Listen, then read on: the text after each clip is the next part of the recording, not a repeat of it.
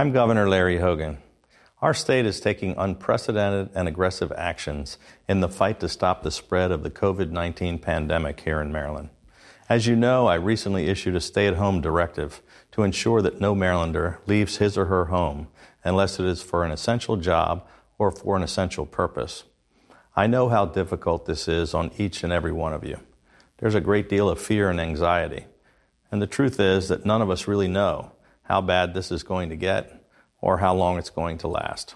But I can promise you that there are a great many dedicated people doing tremendous things, working around the clock, and doing their very best to help keep Marylanders safe. In the days to come, we're going to need to depend on each other, to look out for one another, and to take care of each other, because we are all in this together, and we will get through this together.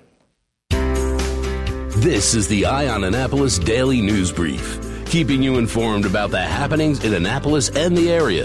Local news, local sports, local events, local opinion, and of course, local weather.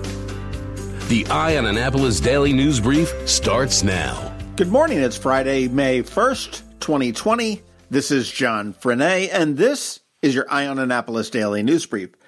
I wanted to follow up on the double shooting in Annapolis that happened the other day, and according to the police department, they do have video footage of what happened. To update you, it was a 15-year-old boy who was shot in the foot and a 19-year-old man who was shot in the stomach. They are both being treated for what they believe to be non-life-threatening conditions. This did happen in the 1300 block of Tyler Avenue, which is in the Robinwood community, which is a HACA property. According to the police, surveillance footage captured the incident, and there were 3 people that were walking together, the 2 victims and a third suspect. The third suspect stepped away from the 2 and opened fire on them. They have not captured him. He is still at large, but the police do say that they have several leads.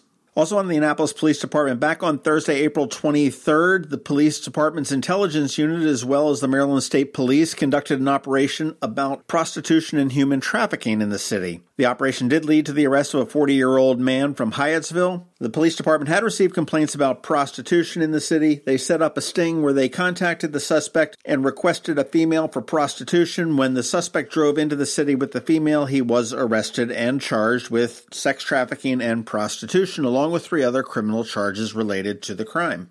And late last night, we got some sad news. The folks over at Red Maryland have announced that they are closing up shop. They are ceasing operations effective Thursday, June 4th, and they have been around for a long, long time. They started as a conservative blog just about 13 years ago. It evolved into the Red Maryland Network, which was a series of podcasts, and in fact, they have produced 1,803, which is no small feat. Trust me, I know that one. Why are they closing down? In a statement, they said that the consumers of media and social media are devoting 98% of their attention to President Trump and his decisions and ignoring the important issues at the state level. It felt like we were in a vicious cycle where our efforts were becoming more and more unrewarding. The reality for someone who donates their time and effort to a project like Red Maryland is that these conditions result in one thing: burnout. They are going to continue their conservative coverage through June 4th, which will include the primary. The 2 principals of it, Brian Griffiths is one. He does write for the Capital newspaper as well. He'll be launching a new media venture called theduckpin.com, and that's theduckpin.com. You can follow him there. Also on Facebook, Twitter, and Instagram with the same name. Greg Klein is going to focus on his legal practice up in Glen Burnie. And last night I did fire off an email to them wishing them both well, and we never really agreed on a whole lot of things, but we did agree on some things. What I thought was really great is that we could put politics aside and remain friends. I do appreciate all the work and effort they put into this. I do appreciate the voice that they brought to Maryland politics, and I wish them both nothing but the best. Hey, make sure you're following theduckpin.com and see what Brian is up to. Speaking of Red Maryland, it is the beginning of Maryland Podcast Month. So you want to go to marylandpodcastmonth.com. Check out all the podcasts that are produced here locally in Maryland. You may discover something new and cool. Why am I tagging this onto the Red Maryland thing? For those that don't know, Brian Griffiths did come up with Maryland Podcast Month as well. This is the 3rd year that they're doing it. It is apolitical, but once again, another effort on behalf of Brian at Red Maryland. Governor Larry Hogan did a Washington Post Live webcast on Thursday morning, and it was really kind of interesting.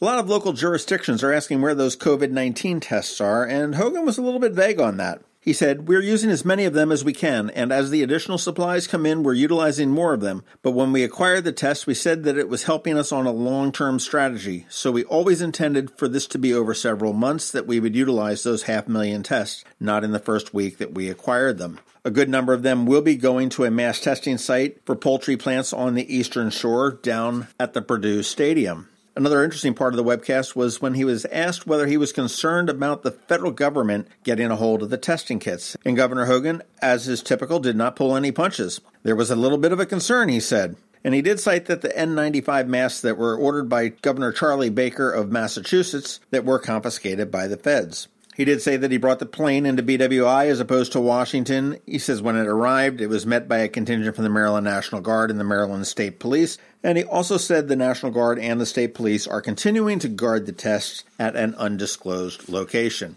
It's kind of crazy that we've got to do this to hide our goods from the federal government. 51 members of the General Assembly sent Governor Hogan a letter yesterday urging them to cancel rent and mortgage payments due to the COVID-19 pandemic. The letter asked Hogan to implement aggressive housing relief measures such as canceling rent and mortgage payments for businesses and residents affected. Now, there is a moratorium on evictions during the emergency, but when that emergency is lifted, that money is due. In the letter, the lawmakers wrote, "Even after life starts to return to normal, many Marylanders will not be able to pay the rent or mortgage payments owed or accumulated during the crisis."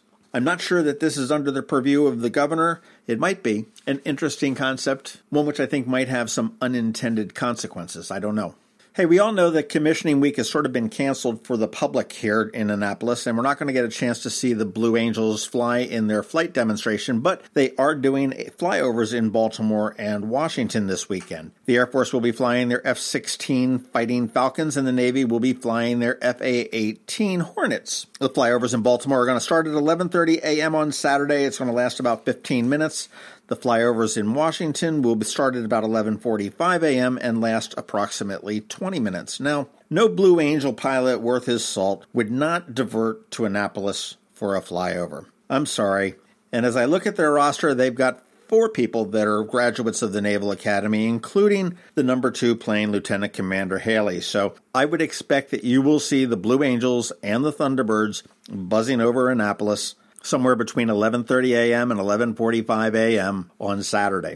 No guarantees, just a hunch. Tickets for one of the most coveted parties in town are going on sale today. It is the annual Peka Girlfriends Party. This is going to be held now in September. September 16th is the date. Usually it's a June party, but because of the COVID-19 pandemic, they have pushed it back into September. And this will be the 12th anniversary of this party. Typically attracts about 1,000 people from Annapolis. 99.9% of them are women. The only men are Robert Clark, the chairman of Historic Annapolis, as well as some invited elected officials. It is a benefit for Historic Annapolis, and over the last 5 years, the tickets have sold out on the very first day. Tickets are going on sale this morning. You can get them at PekaGirlfriends.com. That's PACAGIRLFRIENDS.com. It is a fun night from what I hear. I've never attended, but if you're interested in that, you want to get on that fairly early. And finally, as we do wrap up, I want to make sure that you're keeping an eye out for a podcast that we're going to be doing in the next couple days. I'm going to be recording it in a few minutes with Senator Mary Washington, and it's all about the census.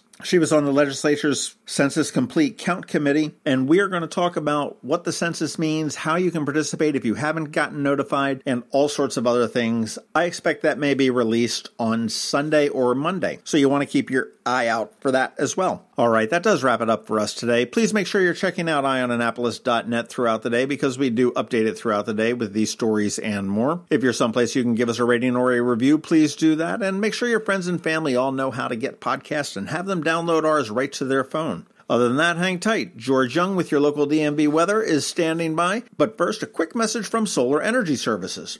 Hello, Marylanders. This is Rick Peters from Solar Energy Services in Millersville, Maryland, wishing you good health and a rapid return to prosperity.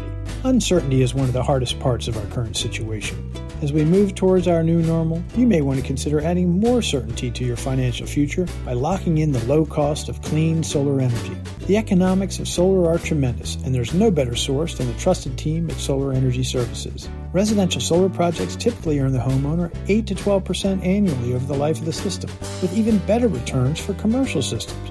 If you have some downtime now, take advantage of our powerful remote design capabilities, allowing one of our experienced solar designers to provide a presentation, followed by a detailed, accurate proposal, all from a safe distance. Call us today at 410-923-6090 or visit us at solarsaves.net. Sunshine's a wasted, but together we'll get through this. Sunshine, sunshine, nothing else can make me feel so fine.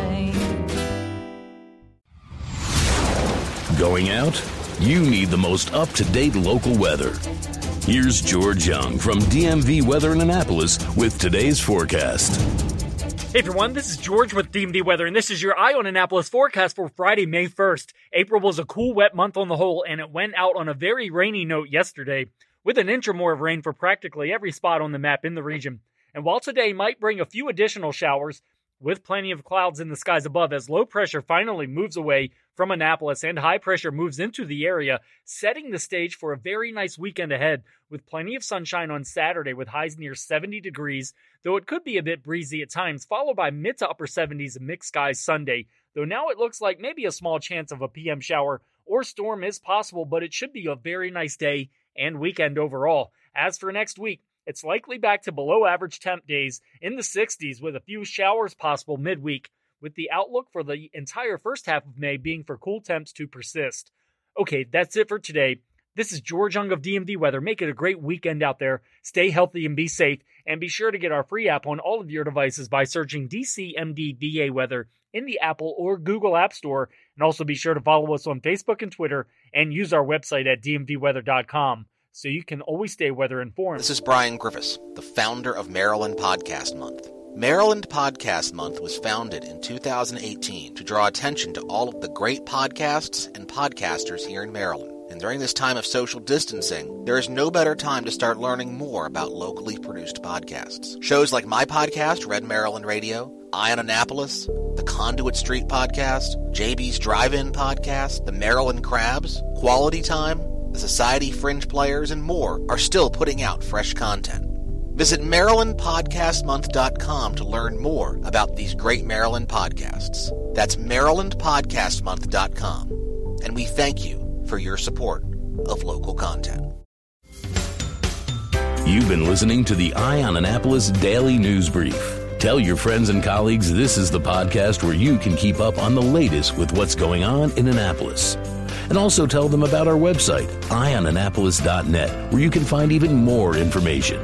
This podcast comes to you every Monday through Friday at 7 a.m., keeping you informed with the Eye on Annapolis Daily News Brief. And take a moment to listen to our other podcast, The Maryland Crabs, released every Thursday at noon.